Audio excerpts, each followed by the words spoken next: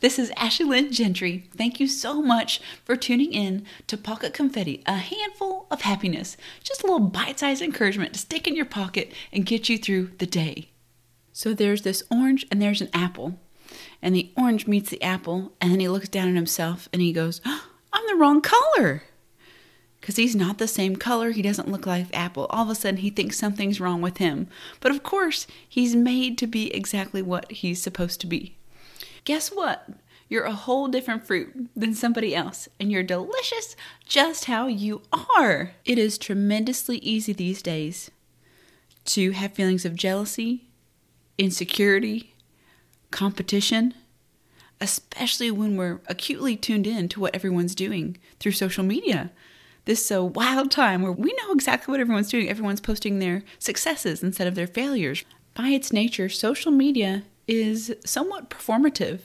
You get to craft the image you want, show only the pictures you want to, so we just get a little slice into somebody's life. They're posting the highlight reel, and maybe we do that too, and there's nothing wrong with that, but it's just something we need to be aware of. There's a lot of fake stats, a lot of fake news, all kinds of things on the internet, so don't believe everything that you see. Take it with a grain of salt. If it looks too good to be true, it probably is. You don't win first place for being best on the internet. And you certainly don't win first place by watching who we think is the best on the internet. We need to be about being instead of about watching. How we feel is all about the meaning we give to these things. Are we watching them for fun, for relaxation, or are we watching them to pain shop? That's a term that means just you're watching things to make you feel bad. And it's this weird kind of pleasure that we take in sometimes feeling bad.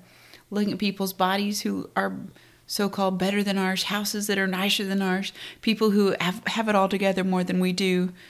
But what about giving a different meaning to it? Shift the meaning from poor me, I don't have this, I don't look like this, or I'm not enough. Shift that to, hey, that's cool that someone can achieve that. Be curious about their success. Be happy for their success. Or you can think, this is baloney and it's Photoshop, which it very well may be.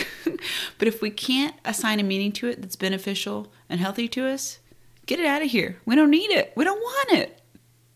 And don't you dare let a little square on a little tiny screen that fits in your hand make you feel like less of a human. You are magic. You are capable.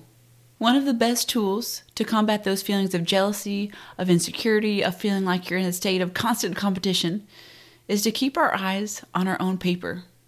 Success looks different for everyone, and what someone else is doing is irrelevant to you.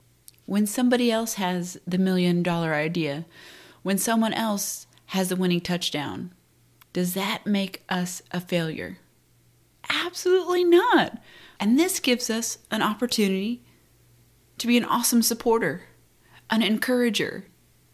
There's going to be a time to shine for everyone. So be a good participant, be a good team player, even when it's not your time to shine. You will also win. How do you want people to respond when it's your turn? Do you want people to look at you and feel bad about themselves or feel jealous or upset?